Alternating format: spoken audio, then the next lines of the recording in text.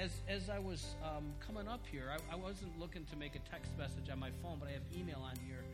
And as we take the offering, I want to read something to you, and then we'll pray over the offering. We send money to a ministry in Africa, Pastor Solito and his wife. I won't tell you all about that. I'll just read you the email that I got from him the other day. It says, "Hi, Brother Pat." He's Mozambican, by the way, and he's in Mombasa, Kenya. "We are so thankful to hear from you. We are doing well," and his English isn't very good. Sorry, I probably don't need to tell you all this. "We are doing well in the grace of our Lord Jesus Christ. Sorry for so long without communicating with you. This month here at Iris, Kenya has been a very busy month because one of our short-term missionary went back to state, and other missionary is not able to work, sick. So the work became more. To sit and write was difficult. Also, we have the same boys from prison, Isa and James, came to live with us, and we started introduction of the Bible with them to prepare them to go for an intensive 3-month Bible school. We have our Rafa days on Wednesday where we pick children from the streets and bring them to the Bible study. Then they take lunch, have games, and go back. We thank God so much because he provided people to help us. To do the street ministry, we have a boy. His name is Derek. He was from the street also, and the Lord brought him here miraculously. Also, Issa, who came from prison, was also a street boy, is helping us on picking the little boys on the street. On Sunday, Derek and Issa pick the boys for church. They shower, take breakfast, and come to church.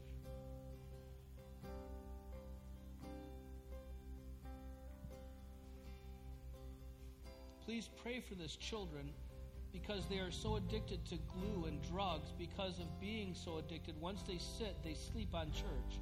The police also is persecuting them at night. When they are caught, they are sent to prison. For this reason, it is our perspective to see them living in our house. On Monday, we visit the boys where they live. We share the Word of God and give them biscuits and juice. James, the boy that just came from prison, helps us to distribute biscuits. We thank God for what is happening in Kenya. It became hard for us since one of our team is sick. Also, Brandon, who has been with us for 6 months, just went back to States. So now we are 3, Pastor, Sandra, and Carly. And we also have Bible study for our boys we are living with in the morning before they go to school and nights after dinner. Beside that, we have Women's Fellowship Tuesday and Hospital Ministry Thursday. Soon we are preparing to start a prison ministry.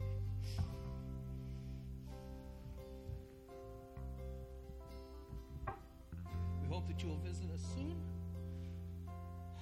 to see what God is doing in Kenya. We will send pictures soon. We love you and your family. Salito and Sandra.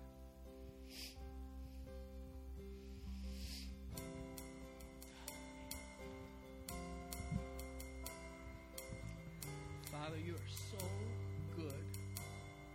Take this money, Lord. Buy biscuits and juice. Help the boys not sniff the glue anymore, Lord. Strengthen Sandra and sleep.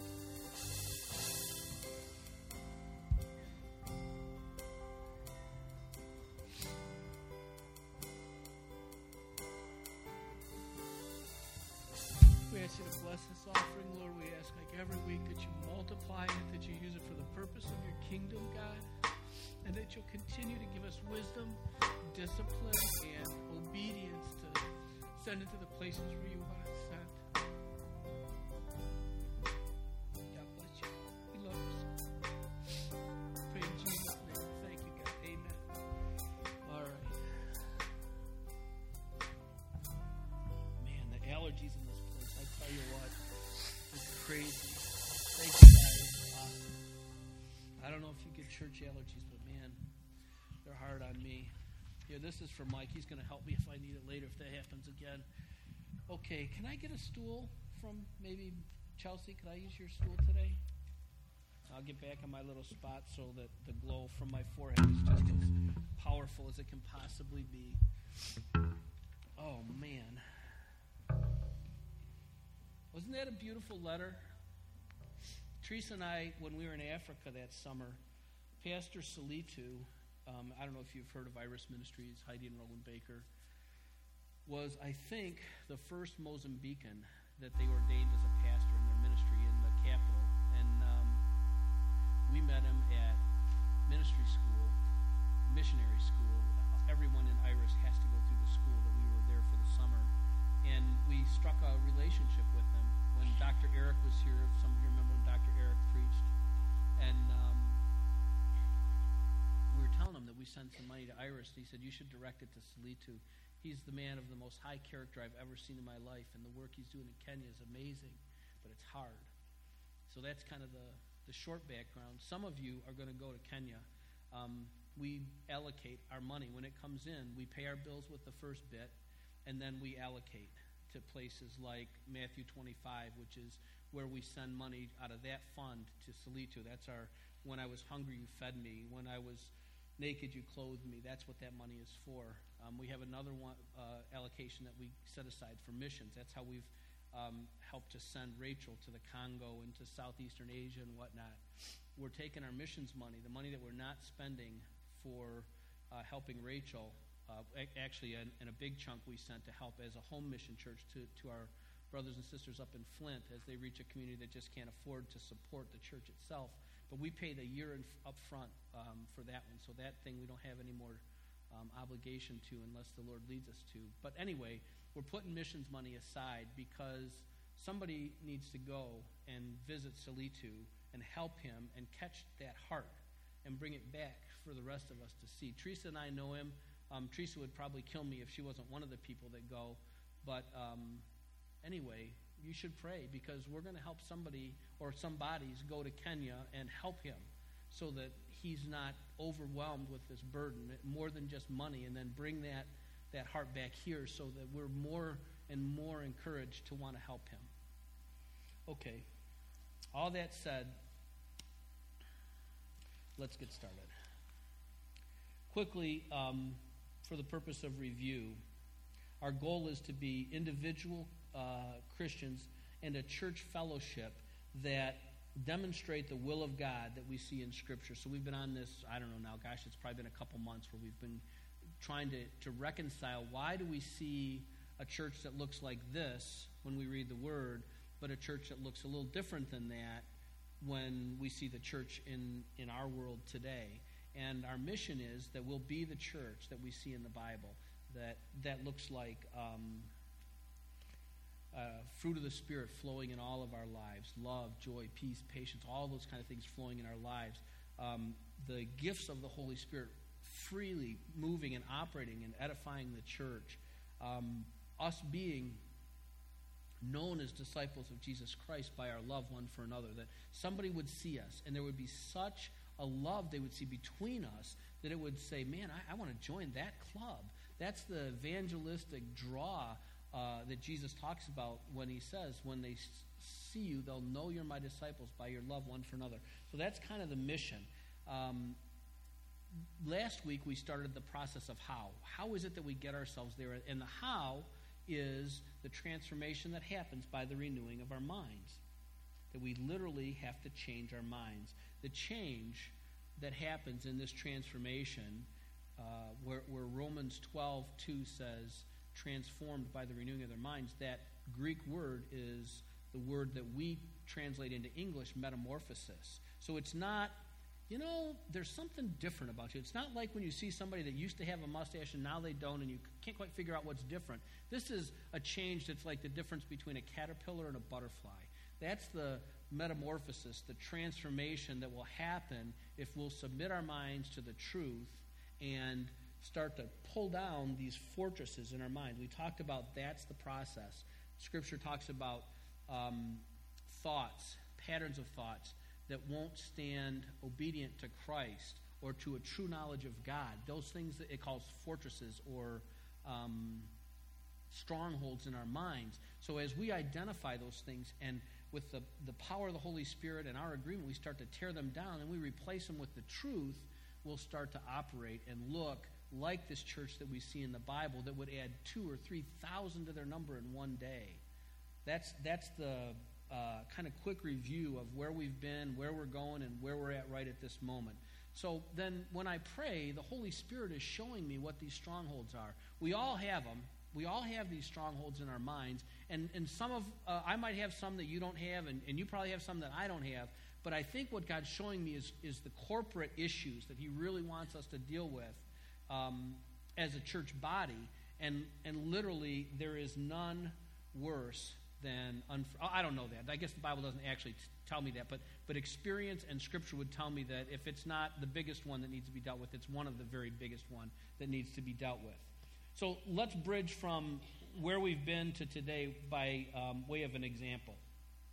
If you chain a baby elephant to a stake, he will try to get free, but he can't. The power of the chain and the stake on that little elephant's leg is greater than his strength, and eventually he learns that he's captive to the chain, and he stops trying to free himself.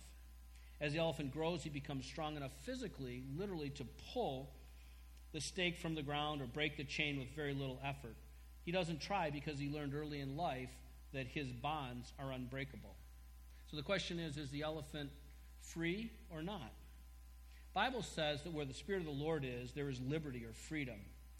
How many Christians, it says where the Spirit of the Lord is, how many Christians, literal temples of God, indwelt by the Holy Spirit of God, appear in such a way that we would expect to see from what the Scripture tells us? The abundant life, the power, all these different things, the joy, the self-control, all these different things. How many do we see?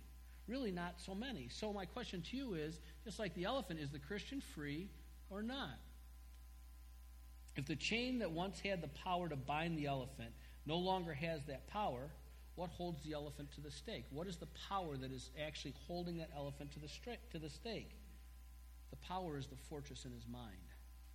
That's the picture that I want you to get this morning. Is his physical power is absolutely way more than enough to get himself free. But the stronghold, that fortress in his mind that tells him that he can't, is literally binding him to something that he should be free from. The manifestation of his freedom won't be realized until the stronghold in his mind comes down. The very same scenario is true for the Christian. Ungodly fortresses, beliefs, and thoughts that oppose the true knowledge of God and won't stand obedient to Jesus Christ fill our heads, cloud our beliefs, and tether us to a stake that denies us the fullness of our privilege, power, joy, and effectiveness. Today we talk about unforgiveness, bitterness, judgment. Unforgiveness or forgiveness is the word that I'll use throughout today's message, but it's really a message about those three things. What would be in your heart that is bitter towards another person, that would be judgmental towards another person, or that would hold a debt to another person? The process that we're going to follow with each and every one of these things as the Lord shows them to us is, first we're going to expose them. So Friday night when we come to pray, I might go there Friday night. I pray almost every single day when I pray. I ask the Lord, and I usually do it in the context of the Lord's Prayer, to search my heart and show me, Lord, is there any place where I'm holding bitterness or judgment or unforgiveness? And if you'll expose it to me, I know that by your grace I can release it. So I might come Friday and say, Lord, I'm just here to serve. Whatever you need me to do, pray for somebody. I'm your guy. But he'll expose to me if there's something in there that I'm not even aware of. So the first key is we expose those things. The second is we're going to confess them. I mean, I'm saying it. You got to have to do it. I'm going to have to do it. Judgment and unforgiveness is a deep thing that needs to come out, but we're going to confess them. In order to get loose of them, we have to understand they're there. We have to confess them. We have to consciously decide. Remember we talked about repentance, to turn away from those things? And we're going to replace them with biblical truth. Ultimately, following those steps will strip them of their power. We'll move on to the next one. To forgive is to excuse, pardon, exonerate, or absolve the debt or transgression owed to one person by another. So that's literally, when you forgive, that person owes you a debt. If somebody comes and curses me, then they owe me a debt that I can ask to be repaid. Okay? It's a debt. Someone borrows $10 and I need to get it back. They owe me a debt. They owe me the $10. I can choose to get my $10 back if they'll give it to me, or I can release the debt and say you don't owe it anymore. But once I release it, they really don't owe it anymore. Be conscious that to forgive is not to continue to subject yourself to abusive treatment or behavior or words or whatever it was that you had to forgive for. Okay? Sometimes people get balled up and they're like, well, I have to forgive, so, this abusive person in my life, I just have to take it because I have to forgive. You do not have to take it. You are absolutely well within your biblical rights to separate yourself from those things that you would have to forgive somebody for. But you do need to forgive them. Okay? So it doesn't mean that you said it's okay what a person did if you forgive them, and it doesn't mean that you have to continue to subject yourself to it if you forgive them. I feel like this is going to be sort of a academic session today. So if it feels that way to you, bear with me. I think it's all good stuff. We're commanded to forgive others from our hearts. We're going to look at 3 different things that will help us to see scripturally where God's heart is with regard to forgiveness and unforgiveness. The first one is in the Lord's Prayer. In the middle of the Lord's Prayer in Matthew chapter 6 and verse 12, Jesus is teaching his disciples how to pray, and as he's doing, he says, and forgive us our debts as we also have forgiven our debtors. So the key that we need to get this morning in this particular passage of Scripture, or this verse, is that we ask God to forgive us as we forgive others, right? We don't hold judgment against a person as we're asking God to forgive us something that we've done. The Scripture says, forgive us our debts as we also have forgiven our debtors. So as we forgive, we ask for forgiveness. There's a sequential process, I guess you could say, associated with that. Number 2, the very first thing Jesus reinforces after teaching his disciples how to pray, right? The Lord's Prayer, everybody's familiar with the Lord's Prayer. The disciples come to Jesus and they say, Lord, John the Baptist taught his disciples how to pray. You teach us how to pray. So this is red letters, Jesus' words, and he says, okay, pray this way. And he teaches them this thing that we call the Lord's Prayer, this pattern of prayer, these specifics to pray. And as soon as he finishes with that prayer, he immediately reinforces one part of the prayer, and that part is forgiveness. So in verses 14 and 15 of Matthew chapter 6, we read, for if you forgive others for their transgressions, your heavenly Father will also forgive you. But if you do not forgive others, then your Father will not forgive your transgressions. The key here is that we're only forgiven if we forgive. And I want you to see the, I don't know if binary means anything to you if you're a computer person. A binary is a 0 or a 1. There is no, it's black or white. There's no gray area. There's no 0.5. A binary is either this or it's that. Nothing in between. When Scripture talks about forgiving or not forgiving, it's absolutely binary. It's not gray area with caveats that you can make to God so he'll understand why yours is different. It's either you do or you don't. And if you do, you are. And if you don't, you are not. That's the way the Scripture reads, and it's crystal, crystal clear. Okay, the third one is in Matthew chapter 18, and this is a fairly long course of Scripture that I'm going to read to you. Verse 21 through 35. Then Peter came and said to him, Lord, how often shall my brother sin against me, and I forgive him? Up to 7 times? Jesus said to him, I do not say to you up to 7 times, but up to 70 times 7. For this reason, the kingdom of heaven may be compared to a king who wished to settle accounts with his slaves. When he had begun to settle them, one who owed him 10,000 talents was brought to him. But since he did not have the money to repay, his Lord commanded him to be sold, along with his wife and children, and all that he had, and repayment be made. So the slave fell to the ground and prostrated himself before him, saying, Have patience with me, and I will repay you everything. And the Lord of that slave felt compassion and released him and forgave him that debt. But that slave went out and found one of his fellow slaves who owed him 100 denarii. And he seized him and began to choke him, saying, Pay back what you owe. So his fellow slave fell to the ground and began to plead with him, saying, Have patience with me, and I will repay you. But he was unwilling and went and threw him in prison until he should pay back what was owed. So when his fellow slaves saw what had happened, they were deeply grieved, and came and reported to their Lord all that had happened. Then summoning him, his Lord said to him, You wicked slave, I forgave you all that debt because you pleaded with me. Should you not also have had mercy on your fellow slave in the same way that I had mercy on you? As his Lord moved with anger, and his Lord moved with anger, handed him over to the torturers until he should repay all that was owed him. My heavenly Father, now remember, this is red letters, Jesus speaking. My heavenly Father will also do the same to you if each of you does not forgive his brother from your heart. That's the course of Scripture. I don't know how many times I'd read it that settled forgiveness and unforgiveness in my heart from the perspective of believing that I understand what God wants me to understand. A few things that we should know from the Scripture. The first, just to give you a sense for the difference in the debt. The guy that begged forgiveness and got forgiveness owed 10,000 talents. Our little book, John Arnott, said that would be roughly $108 million in today's. If you could somehow translate the currency and inflation, you'd find that 10,000 talents probably of silver is about $108 million. The second debt that same person would not release was the equivalent of about $10,000 or $11,000, 100 denarii.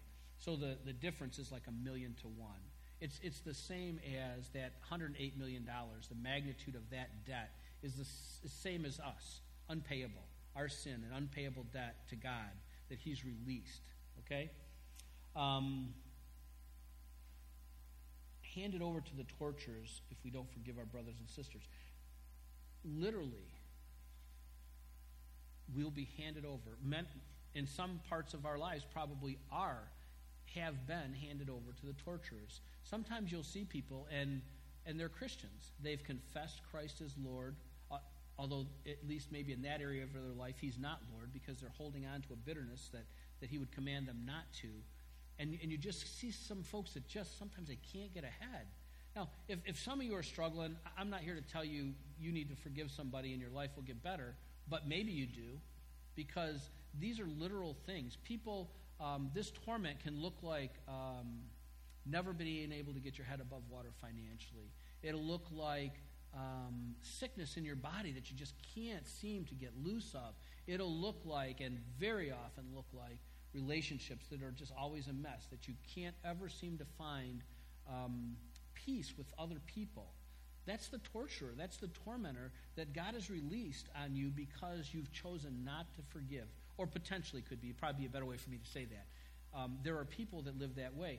I cannot tell you how many testimonies there are of physical healings where you'll pray for somebody and you won't see any manifestation of the healing.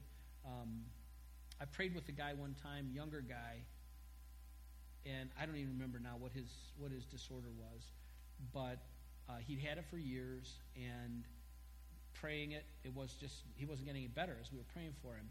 So I've been trained about this kind of stuff, and I think it was the Holy Spirit that reminded me, and I asked him, when did it start? And he said, well, it started when I was about 16. And I asked him, did anything traumatic? Did you have any kind of trauma in your life that happened around that same time? And he immediately said, yeah, that's when my dad left our family. And I said, okay. And I didn't ask him. I said, you don't need to tell me your business, but that's interesting. And he said, yeah, we had the most perfect family.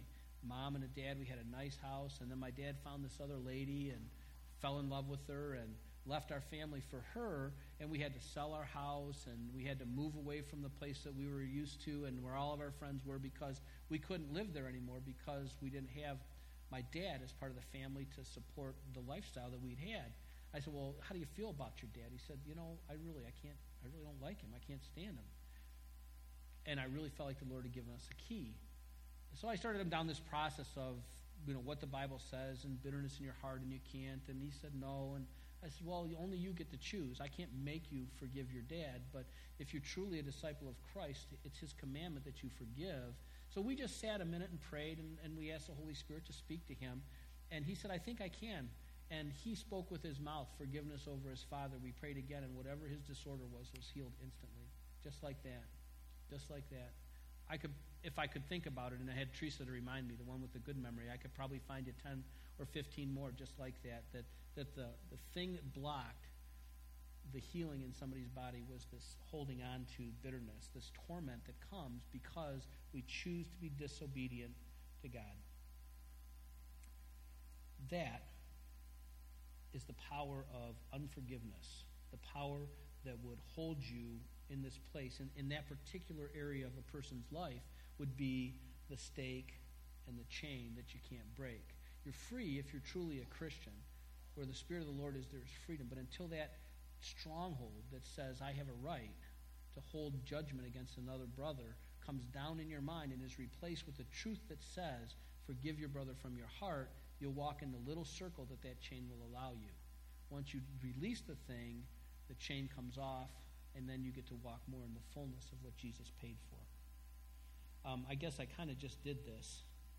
But let me give you another example. From the little booklets that we passed out, there were a couple of stories that really moved me in there. One of them was this lady who was on her way home from work. I think it said she was a nurse, and she must have got an attacker, pulled her into an alley, and raped her, and then tried to beat her to death with a steel pipe, and left her laying there. He thought she was dead.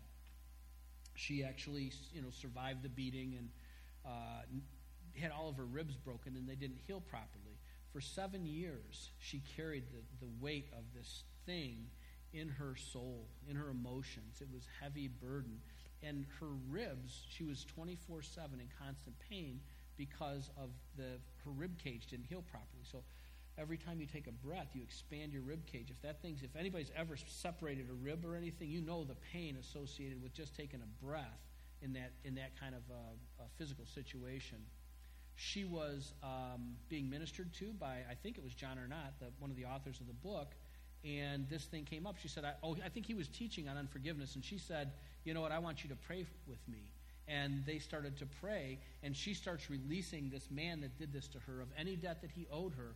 And literally, as she was releasing him, they could both audibly hear the bones in her rib cage adjusting and shifting back into their right place. And to this day, she is completely restored. And if that sounds far-fetched to you, literally about right where you guys are sitting there, we had Mike Taylor was driving to work a year or so ago. He's an airline pilot. He was on his way to the airport in Detroit. He hit black ice. He drives a little pickup truck, and the thing rolled over, I think, 4 times. Just jaws of life to get him out. And by God's grace, he wasn't killed. And the following Sunday, he was in church, but you wouldn't want to breathe on this guy. He was so beat up.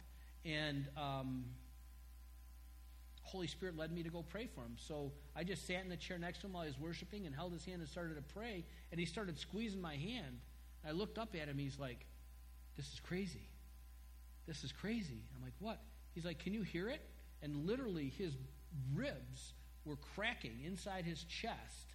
And he was healed right there in that spot where you guys are sitting. The Lord cracked his ribs. And if you got to know Mike, and you need to hear Mike here tell you the story, you might sound crazy, but that's God. It doesn't have anything to do with forgiveness, but it does kind of reinforce the ribs can get fixed story a bit, doesn't it? I won't share the other story from the book. Like 42, 43, 44 page is where those couple of stories were. The other one was just about a guy whose son was mistaken for someone that owed a drug dealer money, and the drug dealer shot and killed him. And he had this terrible bitterness for this guy. The guy was in prison, but the Lord gradually worked in his heart, and as he released that bitterness, his own life became better, but the story ends with, that young man is like a son to me now. He is not the same man. He's found the Lord, and God can do a work like that. It's just absolutely amazing. Okay, let's move on. There are these 2 levels with regard to debts that people would owe us that we can live at. We can live at the justice level, which is the lower of the 2. It's a level that's kind of an eye for an eye and a tooth for a tooth, and it's a perfectly acceptable is the wrong word, but you are absolutely have the right to live at the justice level. When someone does something to you, you can demand justice. It's fair. It's okay. You can have justice for what's been done to you. The second level is the higher level, and that's the mercy level or the grace level. That is kind of the New Testament, the New Covenant teaching for how you deal with these kinds of things. And in that level, you ask God for forgiveness. He pays the price for your sin in the name of his Son, Jesus. And then as you receive the mercy that he gave you through the sacrifice of his Son, you are then expected to extend that same mercy to others as they come to you. So you can pick either. You can be a justice person or you can be a mercy person. The thing you need to really consider and be aware of is you can't be both. Typically what we want is we want mercy for ours, for the things that we do wrong, right? Because we can understand, I was having a bad day and this and this and this thing, and it was the perfect storm, and it caused me to just do this, and you can understand I need mercy. But when we're on the other end of that thing, and the guy who had the bad day and the perfect storm, and then they did wrong to us, we want some justice for that one. You can't have both. God makes available to us the mercy seat. If we're to sit in the mercy seat, we have to extend mercy. If we're going to sit in the mercy seat and extend judgment, then that chair is not available to us anymore. Choose mercy. So let me give you 3 quick pushbacks. When I minister to somebody who's got a stronghold, maybe it's both, stronghold, of a judgment for a person, this is what I hear. God understands how I feel. God knows. He understands, and he's merciful. It's okay. Well, I absolutely guarantee you that God does understand. When somebody did you wrong, if nobody else understood, God understood. And I absolutely agree that God is merciful, but God does not give you a pass because he understands and because he's merciful. His word says that you must forgive. The second one that I hear is, you don't understand what so-and-so did to me. And my answer to that is, you're right. I don't understand what so-and-so did. I don't know why so-and-so would do it, and I don't begin to understand the pain that you feel because so-and-so did it. But you're not given a pass to forgive. And the third one is, I could never forgive so-and-so for what they did. I just can't. That's the one I hear the most. I just can't. I'm sorry. I ministered to a lady. You've heard the story probably 5 times. She had carpal tunnel. I never even spoke to her. I just prayed with her really fast, and God healed carpal tunnel. Months later, I saw her. Carpal tunnel was healed, gone. She had that second time, she said, I sure wish you would have prayed for my arthritis. And she had these old kind of crinkled up hands with big fat knuckles. We prayed for them and watched the knuckles shrink right there before our eyes, and the articulation in the hands was perfect. She said, well, hey, as long as, this is great, I have this problem with my knee. Prayed for the knee, nothing. Started asking the questions. Such bitterness towards her daughter. It was just unbelievable. So I tried to take her down this path of, hey, come on, you know what? Maybe God, in his grace, he was so graceful that he took care of the carpal tunnel and he healed your hand, but he's really wanting you to release your daughter from this judgment. Let's just start, even if you don't mean it, let's try to say the words. No, I won't. I will not. I won't do it. I can't. Over and over again. And I mean, she walked away, limped away. I bet her knee just as messed up as when she came because she could not get herself to do it. And really, the word isn't could not, it's would not. She chose not to. No matter how bad the thing is, maybe you cannot, but the grace of God is sufficient for everything that he would ask or command you to do. His grace is sufficient to forgive any debt. People who lost their parents in the Holocaust have forgiven the Nazis. His power, his grace, your agreement equals 100% of everything that's necessary for you to be able to release a debt for another person. If you think you can't, I just want to read something to you. Mike, you get ready in case I have trouble. On October 3rd, 2006, 10 girls were shot in an Amish school at Nickel Mines, Lancaster County, Pennsylvania. Charles Carl Roberts IV, 32, a milk delivery person from Bart Township, Pennsylvania, entered an old order Amish one-room school at about 10 a.m. carrying a 9mm handgun, a 12-gauge shotgun. I'm not going to read all of this because we've got some young people in here. A rifle, a bag of black powder, 2 knives, tools, a stun gun, 600 rounds of ammunition, wire, and plastic ties. Perhaps anticipating a long siege, he also brought a change of clothing. He ushered 15 boys, 1 pregnant woman, and 3 other women with infants from the school. He bound 11 students who remained, all girls aged 6 to 15, with plastic flex ties and prepared to shoot them. Student Marion Fisher, 13 years old, stepped forward and asked that he shoot me first, in an apparent effort to buy some time for the remaining students. Her younger sister, Barbie, 11, asked Roberts to shoot me second. There's no love greater than that one would lay down his life for another. These are 13 and 11-year-old girls that get Jesus really, really well. I'm still okay, Mike.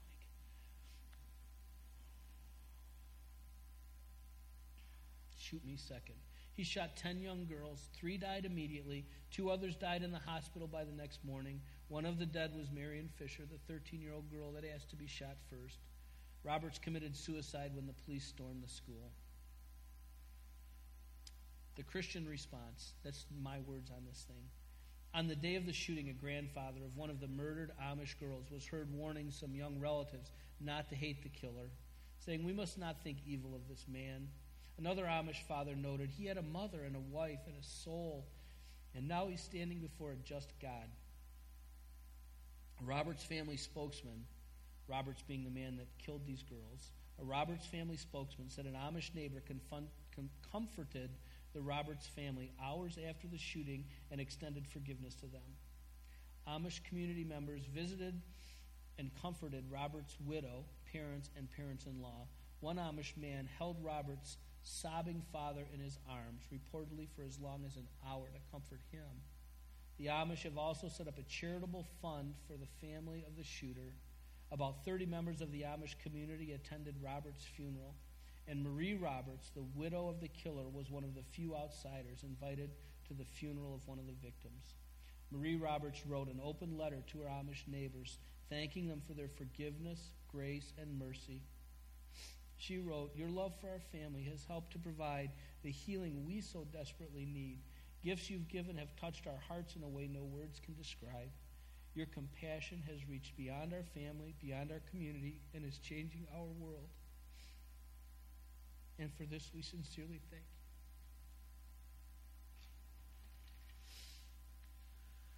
Oh, man.